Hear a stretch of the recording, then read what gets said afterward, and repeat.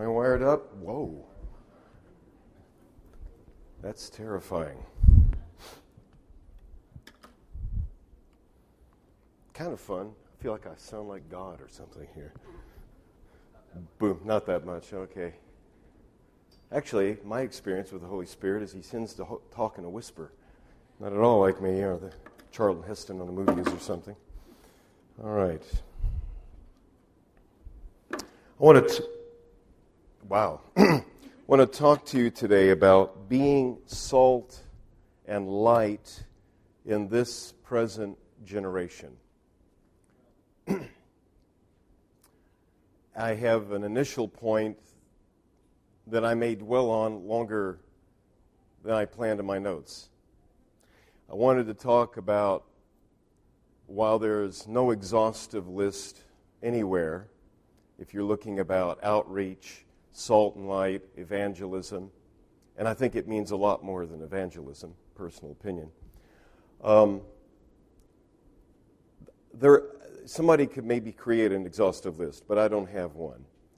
And I've got probably a list of 5 things to be and 5 or 6 things to do, and some scriptures. I just want to say this firstly, and Father, help me. You know, I believe, I was saying this to Gordon earlier, or Sue, or somebody. You know, TCF, in its beginning, I believe, was founded as a prophetic fellowship. And I want to hearken back to those were the good old days. But there was something in those days, Mary and I have talked about it, and some of you who've come out of the Jesus movement, that end of the hippie period, it's something that was so pervasive, so widespread in America that it made Time magazine, it made Newsweek. We've probably, an opinion, but we've probably never had a nationwide, extensive movement to that level since that period. That's an opinion, but it is my heart's desire. And I almost heard that last week in the sharing, you know, that we're at the point we need a breakthrough. I remember when I was at Asbury College, became a believer at the University of Kentucky as a freshman. My sophomore year, I transferred to Asbury College. That would have been 1972. In 1970, Asbury had a revival. And contrary to what you might think, Asbury, because I was on the newspaper staff, I went back and researched and read the newspapers at Asbury. And the Collegian recorded photos of the students during the demonstration periods at Christian College, demonstrating in front of the administration. I don't know if they threw rocks or what they did, but there was a big gathering. There was apparently a lot of bad feelings between staff, professors, the administration. Students were disgruntled. There were a pocket of students praying. But I wouldn't have said that Asbury qualified for a great revival. And when you listen to it on the tape, as they begin, I remember Dr. Rohr, I think it was, big guy, and he used to lead the singing, and he's a country home kind of guy. And Dr. Rohr on the tape, or whoever it was, I think it was him, he came up and he said, the guy who was appointed to speak at the, you know, we had chapel 3 times a week, most of us, it was like boring. And because I always felt like they were trying to fill the roster. And that week, the main speaker apparently was sick or whatever had happened. And so it fell back on Dr. Rohr, who was apparently arranging the roster. So he stood up and he said, well, today we don't have a speaker, so we're going to have some testimonies.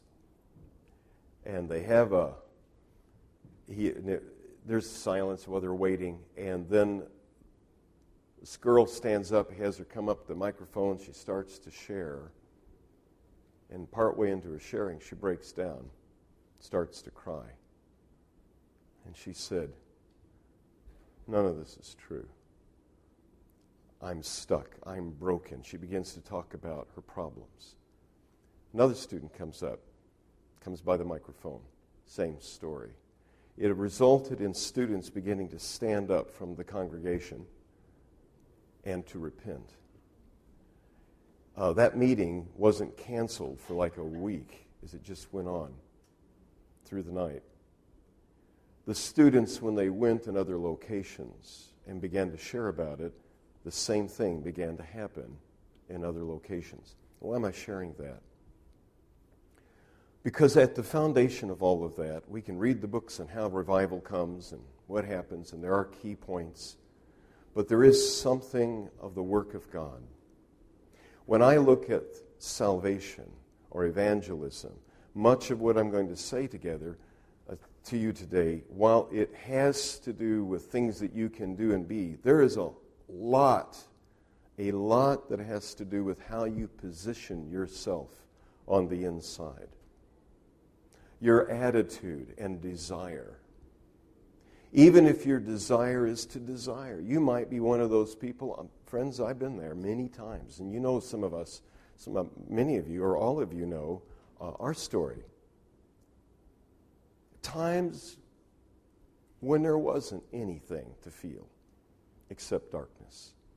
Times when you wished you could feel about feeling. And if that's where you're at, that's still a good place to come to Him and say, you're the rock, you're the river, you're life. I know it's true. Come and move in me afresh.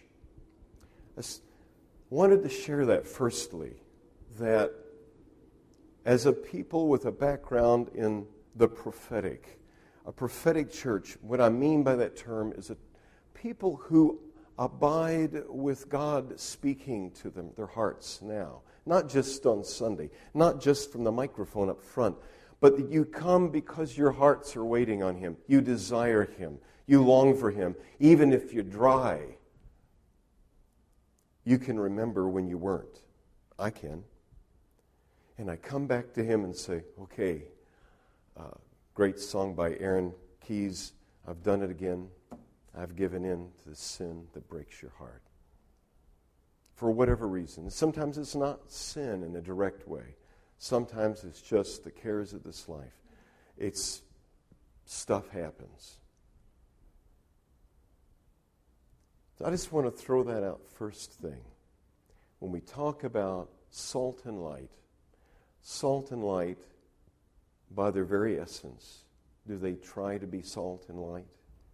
You ever bought a box of salt and it's like, trying to be salt in here. Salt, be salt. Do we do that? Speak over the salt at the table? I command you, be salt. It is, right? Light is. But because we are the salt of the earth, we are the light of the world, Jesus says. But in truth, He is. Really, it's Him in us. So to the level that He is salt and light in me, really it isn't work to be salt and light to others. Now there are ways in which we will face, and I'll talk about it, puzzles when we are salt and light and we don't know how to get to the other side. We see people demonized, oppressed, condemned, broken, and we don't know how to help them. Or we see a group that's tightly knit and we don't know how to get into that group. That's my puzzle. But it starts with coming to Him who is salt and light on a daily basis. Salt me, Lord. Be light in me, Lord. I remember a great memory. One Saturday morning, I was supposed to go over and pick up some furniture over at Gordon and Sue's, the next door. Knocked on the door, Gordon and Sue's house. Gordon, being Gordon, comes to the door. I'm not sure I would have, but I guess we had an appointment. But Gordon comes to the door, and he's just praying in the Spirit. And I looked in, and there's Gordon and Sue, just praying away. And I thought, wow, on a Saturday morning, that's like awesome. Just giving themselves to Him. And when I come, one of the reasons, side tangent here, this morning, going up to prayer, the prayer time at 9. And I go there is because I meet with friends who are hungry I'm not saying you're not hungry if you don't go to that meeting, okay? But there's an attitude that I would love you to have wherever you get it. And that is the attitude of, I am pressing in. Even when I don't have the energy, Lord, give me the strength to press in. I don't have it of myself. And it might be due to your circumstances, your disappointments, your age. It could be anything. But pressing in to know Him. So, first thing in my little list of things to be and things to do to be salt and light. Faith and expectancy, which I'll put them together. You expect nothing, you're probably going to get nothing. There's something about abiding in His presence. The scriptures I have for that are first Hebrews 11:6, without faith it is impossible to please Him. That sounds kind of negative. You could rephrase it that with faith we will be pleasing to Him. Doesn't mean we get it all right. But our desire is for Him, and we're seeking to walk in Him. And He guides us into the right way. Acts 11:24, speaking of Barnabas. Acts 6:5, speaking of Stephen. Words it this way. I'll read Barnabas. It uses the words of these two men that they were full of faith and of the Holy Spirit. It says of Barnabas in Acts 11:24.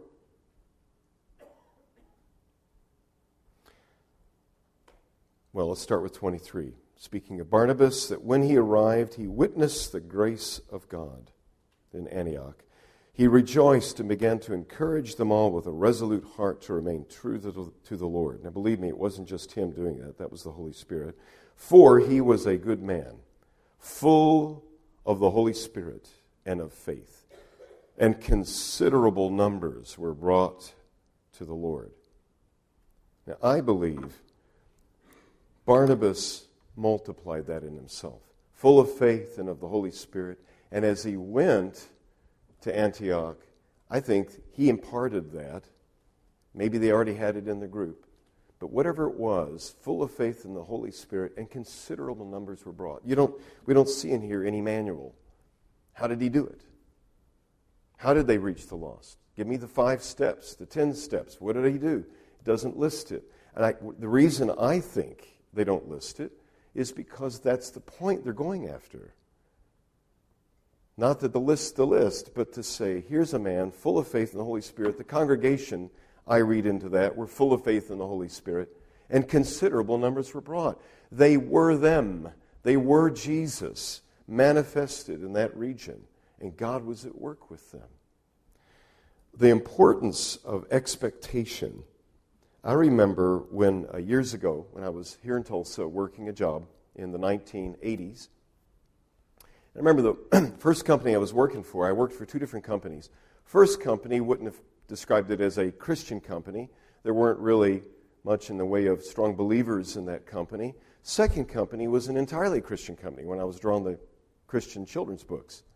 Now, I loved Job B. It was cool because I loved drawing the kids' books as an illustrator.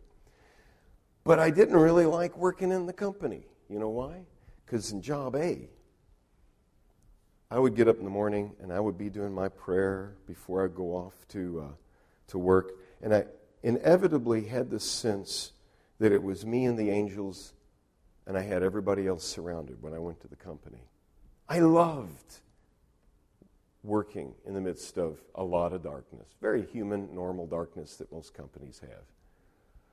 It's kind of like, again, mentality. I remember when I first came to Tulsa, and people were complaining to me about University of Tulsa, Christian-based institution years ago, allowing a mosque to be built on the property.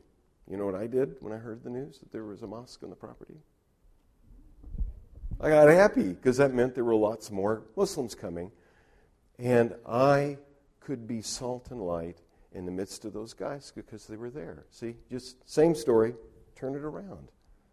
Faith and expectation are crucial in reaching the lost. Secondly, we need empowerment and divine guidance. I don't know if those are the same things, but I lumped them together, whatever. Jesus said the very famous words, obviously, wait here until you're endued with power from on high. And then it continues to talk about them, and Peter being filled with the Spirit. And so filled with the Spirit, they spoke and they did. I cannot underemphasize how much a desire, at least for us, to rely on a hunger for empowerment and divine guidance. Let me give you an example. It happened, I don't know, maybe 2 months ago. My sense of time is always a little warped, but hopefully I'll keep to the time today. But I was at the University of Tulsa, and I was going to go off and do some dreaded paperwork that I needed to get to. It was mid-afternoon, and I was getting ready to take off on the campus, and there was this something in my spirit, in my heart, that said, abide with me an hour. Why don't you just pray and seek me? And then trust me, if you go, I can't, make an encounter, but I would like to give you an encounter. I thought, well, I don't know if that's the Holy Spirit, but it can't be the devil asked me to go pray, so I'll go pray. So I went and began to spend some time in prayer. And it was not easy because my mind was full of all this stuff I got to do. And went, worshiped for a bit, prayed for a bit, probably very distracted praying, knowing me. And as I came out of the Wesley Center, where I was at, I started across the parking lot like, okay, I'm going on. And as I got out the door, there was this Middle Eastern guy going to get in his car. And he was, as many of the students do who are Middle Eastern, sometimes they park at the Wesley because it's free. And he had parked his car there and was at classes. And so I saw him and I said, hi, how you doing? He said, oh, I'm fine. I said, really? He said, no, man, not really. I said, what do you mean? He said, oh, I work so much. I'm so tired. I said, really? I'm sorry to hear that. He said, yeah, man, I'm going home now. And I was in the Stevenson, like the KEP, doing research work for the engineering. He's a PhD student. He said, until 5 o'clock. I said, oh, he said, third night, we keep doing these. He said, last night I looked around. I said, what other people? There's 6 more people working through the night. Who are they? He looked around. They're all from his country. And as he started sharing, he broke down and started to cry. I never saw this guy in my whole life cry. And he's a big guy. So I said, oh, I'm sorry. He said, it's just too much, too much. And this little thought came to my head. Was it the Holy Spirit? I don't know. It's a great idea. Pizza. I said to him, hey, man, let's go get some pizza. He said, no, I got so much to do. I said, yeah, but if you're so tired, you're going to work at half speed at least, and you need food. He said, it's true. I was staring at the computer screen for an hour. I couldn't even concentrate. All right, let's go get pizza. So we went to get pizza, Umberto's for those who want a free ad. And while we were waiting for the pizza to come, or maybe when it first came, he looked over the table and he said to me, can I ask you a question? I said, sure. He said, your faith, your religion, yeah? Do you believe because you believe, or do you believe because of experience? I said, well, if I understand your question, do you mean, do I believe it because I've been taught it, or do I have any spiritual experiences that God's alive? He said, yeah. I said, oh, I have many stories. Oh, would you tell me some of your stories? So we sat over pizza nearly, not everyone can do this, obviously my job kind of fits the crazy schedule stuff.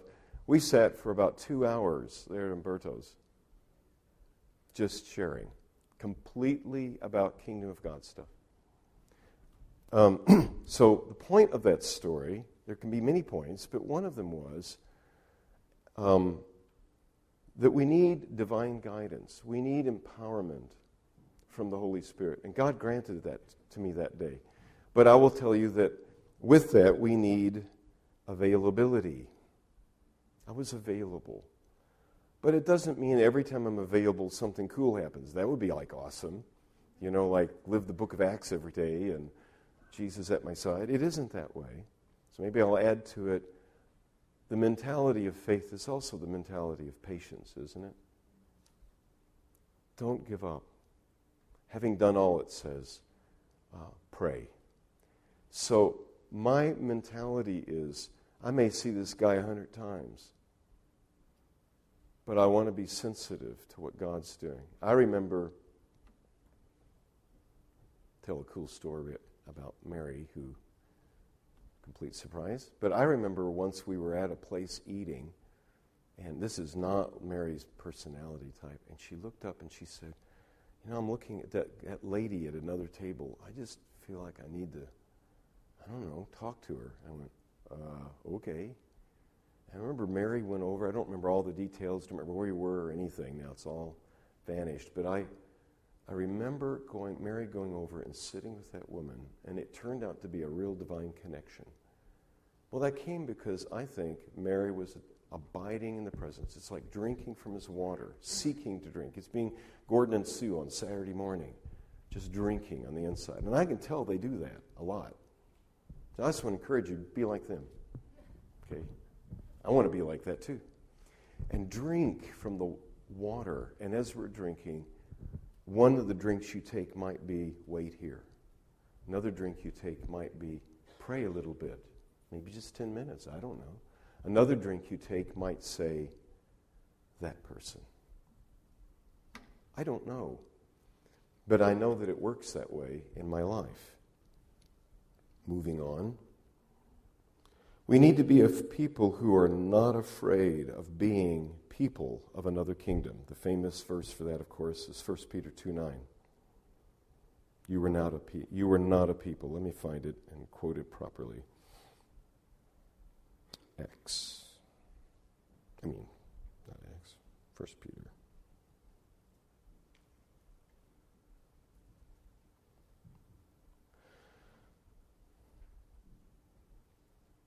First he starts and talks about people who stumble and are disobedient to the word.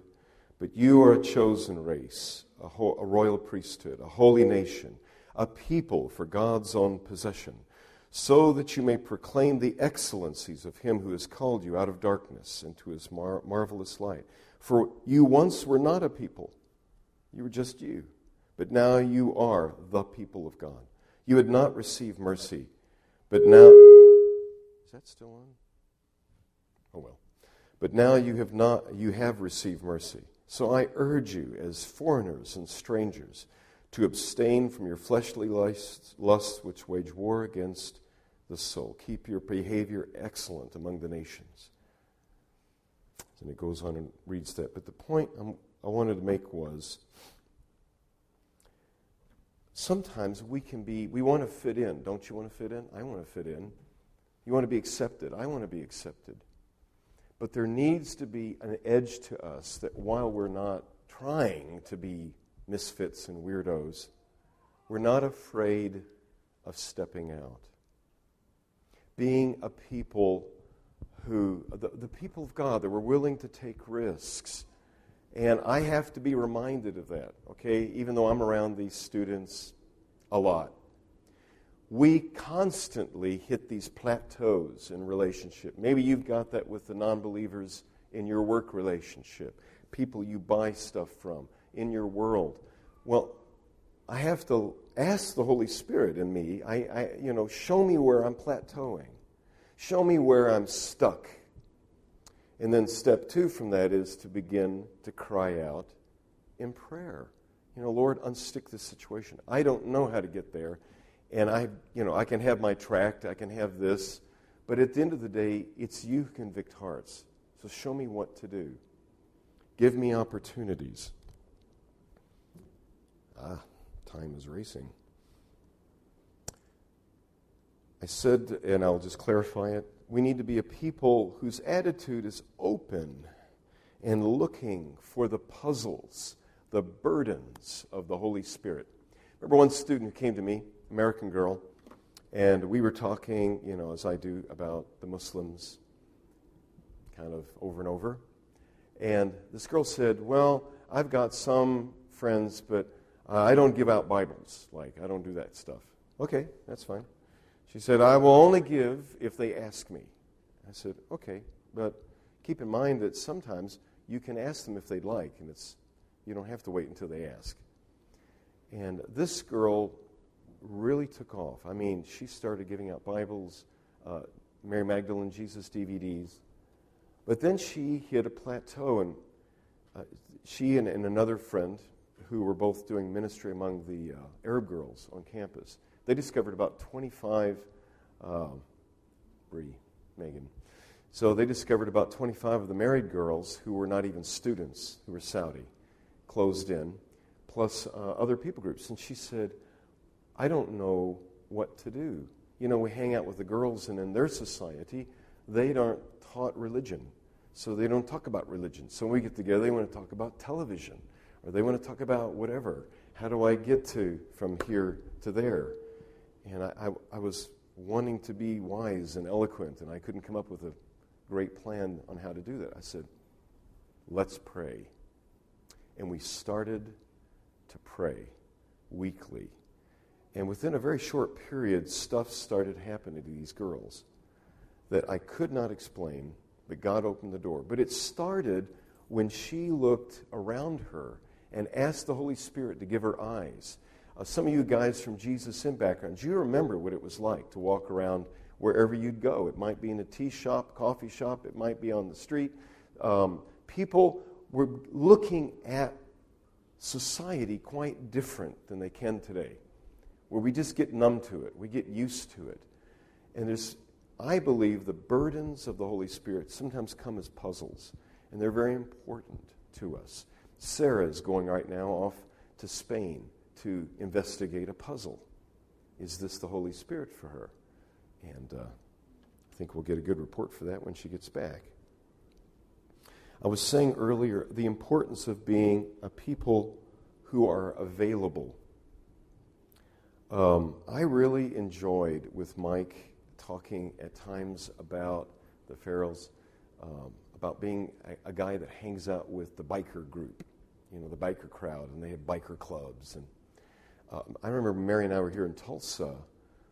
What happens is that as Christians, we can do work, family, maybe with family is television stuffed in there somewhere or something, or internet, church. And then the time's up. That's it. We have no time for anything else. And so we have to come up with programs to get you out there. But I just want to say that availability means sometimes being willing to go to places where the lost hang out. For Mary and I, it was joining a bike club, not a motorbike, but a bicycle bike. And being there, cool stories that happened, I'm not going to go into right now. But it happened because of week after week going up there. We started doing it as our date night. Then I discovered Mary was like fast racer and I was a slow pedaling, modeling guy. So we started doing a date at a different time. But the biking, it was cool because I realized I needed to get out where the lost were. I needed to rub elbows with them. That point, this is a point of things to do. And I'm going to call this point hanging out, making time to hang out with the lost. You can't reach them if you're not around them. Or you just see them, but you're invisible to them, and they're invisible to you. They're part of the people we stand in line with, and we walk across the street and pass them. But we've got to find a way, and I believe as the Spirit is moving in us in Salt and Light, it'll start to happen. We'll see people with different eyes. I can remember being in Egypt, going up on the roof and praying, being out on the street and sensing by the Holy Spirit the souls of men and women around me. Was that a calling? Yes. Is it going to be exactly like that for you? Maybe not. But there is something of the burden of God that comes from being available, a willingness to hang out, and pray for that. Secondly, something to do, these aren't in order of priorities, heavens. A people of prayer. abiding in the place of prayer, it's in that place of seeking to meet Him, even if you feel stuck at this point in your life. And I've been there. And I have still times of stuckness and areas of stuckness. Coming to Him, Lord, water me. Being in places where I can be stirred and watered, where it's good for me. People that are good for me. Do you have people like that in your life? They're good for you, good for your faith, good for your vision. Good, and they're Barnabas, full of the Holy Spirit and faith, and they encourage you in what you want to do, what God's saying to you. And they pray with you in the puzzles that you don't know about. Thirdly, in the things to do, I don't know if this is the things to do, but I find that the Holy Spirit often works by inviting, drawing. Jesus said in John, if I be lifted up, I will draw all men unto me. He often used the analogy of a shepherd. And shepherds lead their sheep. They don't stand behind them and beat them with a stick. There's something of the drawing of God. And and maybe that's something that's caught and not just taught. But around the lost, I want to be and say things by the Lord helping me, that make them thirsty, that cause them to be drawn, that affects, it's like hanging out with that guy and say, you want to have pizza, and you want to do this. Listening to them, valuing them, respecting them. I will add to that, while salt makes people thirsty, what happens if you pour the whole bottle of salt on the platter of food? How edible is it? Well, if you take your glass of water and just fill it with salt, you're going to chug that one down, right? That salt has measurements. It isn't just blasting a person and leaving them, though that can happen sometimes. The Spirit can lead in that way, just as the Holy Spirit drove Jesus into the wilderness. So sometimes the Spirit of God can drive. I don't want to leave you the impression it's only drawing, but I think, in my experience, He often is a quiet voice. Not always. He often is drawing me. He's often inviting. So here's a question for you. In your spiritual inner life right now, do you feel God's drawing? Do you feel His invitation? Do you sense His grace that covers your shame?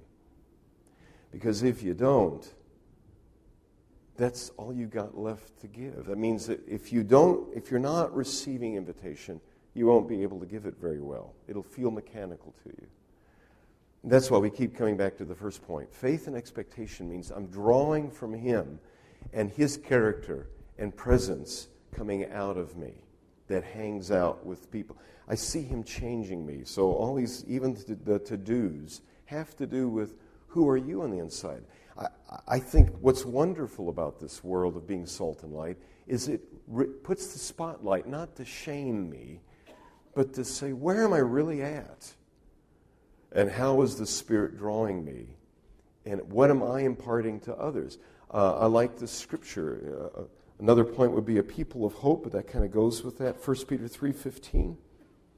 He talks about being ready to give an answer to those who ask about the hope that is within you. So there is a place when the Spirit might lead to really hit a person up front between the eyes with repentance.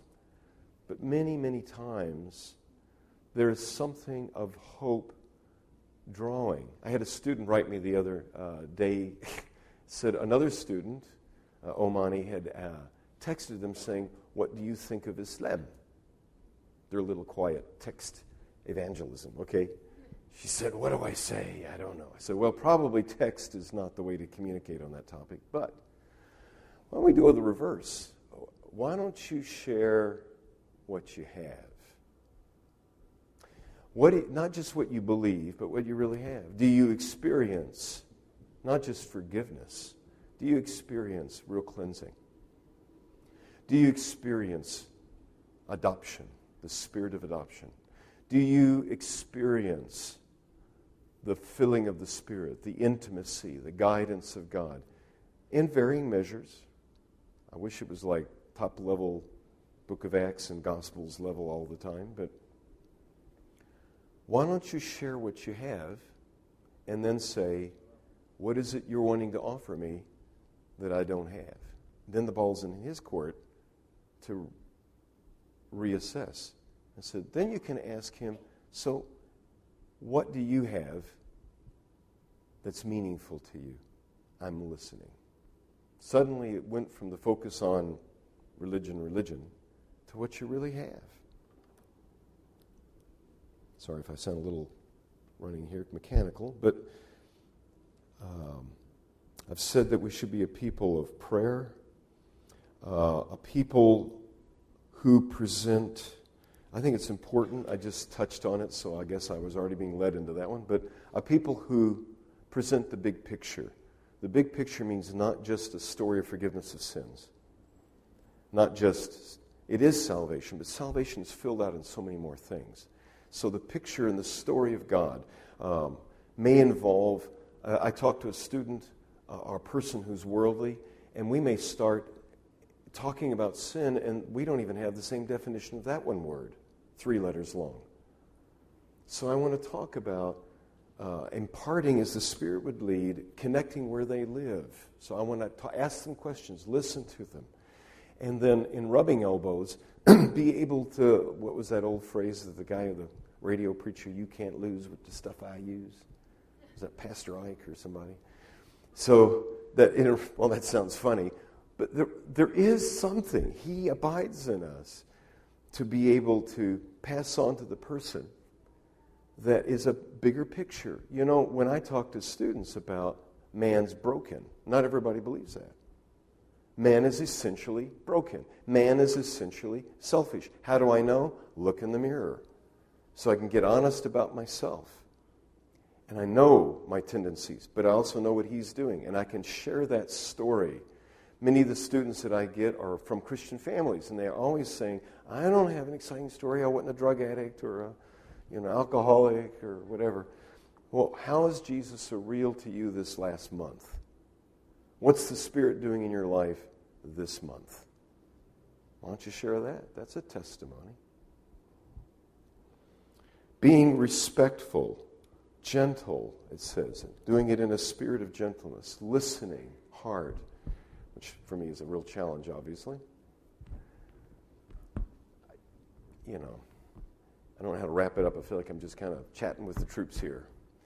But, I just want to impart, if I said anything, there's all kinds of to-dos, but nothing is probably more important than if he is at work in you, he is going to dig up, and he'll call on you to do the same, to break up your fallow ground, that hard ground. And not to expose you, but in your heart to say, Lord, I'm stuck. Lord, I'm dry. Lord, Father, I remember when. So I think back on Jesus' end days, hanging out with some of these boiler room guys. Good for me. Young guys and ladies and funny group, with their tattoos and pierces. And I need these guys. They're good for me because they shake up my world. And while they're all excited about something, I went, I know about that. No, I need to kind of get excited about that again. That's good for me. So I just appeal to you. Be a people craving the prophetic of God in your life. Craving encounter and meeting with Him in His Word and in His presence. However that works for you. And it is different for different people, at least in my experience. And I bless you and thank you for this opportunity to share with you. Kind of a weird message, so I don't sure how to wrap it up. But go on.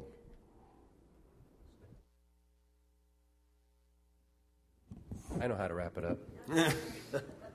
The elders have felt for some time that we're in a season when God is stirring our hearts for evangelism. Yeah. And many of you know we had this class that went on for a couple months that was designed to help people come up with strategies and ideas and encourage one another in evangelism. And Terry spoke to that class. And when Jim Grinnell heard him, he came to the elders and said, we need to have Terry speak to us. And so Terry's doing it. But you know what? It's not just for Terry. It's not just for Terry. It's not, Terry has the luxury in one sense of this is his job. And I understand that because I have the luxury to have a great job too. But that doesn't mean that this is just for Terry. This is for each one of us. This is for everyone that I'm looking at out here. And I think that's the heart of what Terry wants to communicate to us today. And so I want to pray for Terry because Terry's doing great work, but I want to pray for all of us this morning as we close. Heavenly Father, first of all, we thank you for our brother. We thank you, Father, for the wonderful years of experience you've given him overseas and now here in Tulsa. And Lord, that his heart is to share the love of Christ. His heart is to see people, and especially Muslims, come into the kingdom of God in a very real and a very powerful way. And we do pray, Father, for Terry. He's one of our missionaries, Lord, and he's ministering to missions that come right here to our own city, Lord God, and we're grateful for that. And Lord, we want to thank you for him. We want to thank you for his giftings. We want to thank you for the way you use him, the way that he is open to your Holy Spirit speaking to him. And Lord, we trust that you'll continue, Father, to equip him fully. Continue, Heavenly Father, to enable him to reach out to the lost. And Father, to minister, especially to the Muslims on the TU campus, but also all the other people that he encounters. And Lord, we do pray especially for this ministry he has to equip others on the TU campus to reach out to specifically the Muslim community, Lord, and to have a real impact in that community. And Lord, I want to pray for the rest of us this morning. I want to pray, Heavenly Father, that our hearts would be open to the things that Terry spoke. Father, we believe that they're not the things that just Terry spoke, that they're what you spoke through our brother to us.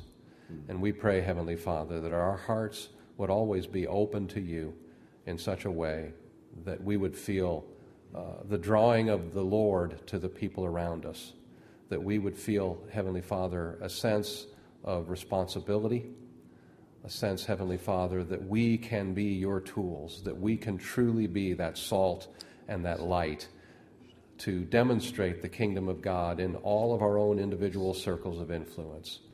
And so, Father, while it may not be our job that we do 40-plus hours a week, and Father, is our job that we should do 24/7, 365, wherever we are and whatever we do, in our workplaces, in our schools, Father, in our neighborhoods, in our various circles of influence, including our families, Lord. Father, make us effective tools. Father, by your equipping, we recognize that this is not anything we can do or stir up on our own. But Father, we also recognize that by your Spirit, we are fully equipped to do what you ask us to do. And Father, your word did speak very clearly to us to tell us that we are to be your witnesses. And so, Father, help us to be that. Help us to be that wherever each one of us are. We're thankful for this privilege. We're thankful, Heavenly Father, for the equipping of your Holy Spirit. We're thankful, Heavenly Father, for being partners in kingdom work. And we're grateful for these things. In Jesus' name we pray. Amen. Let's stand together. I want to remind you of the church picnic this afternoon. Hope that many or most of you can be there for that. Good time of fellowship with your brothers and sisters. We're dismissed.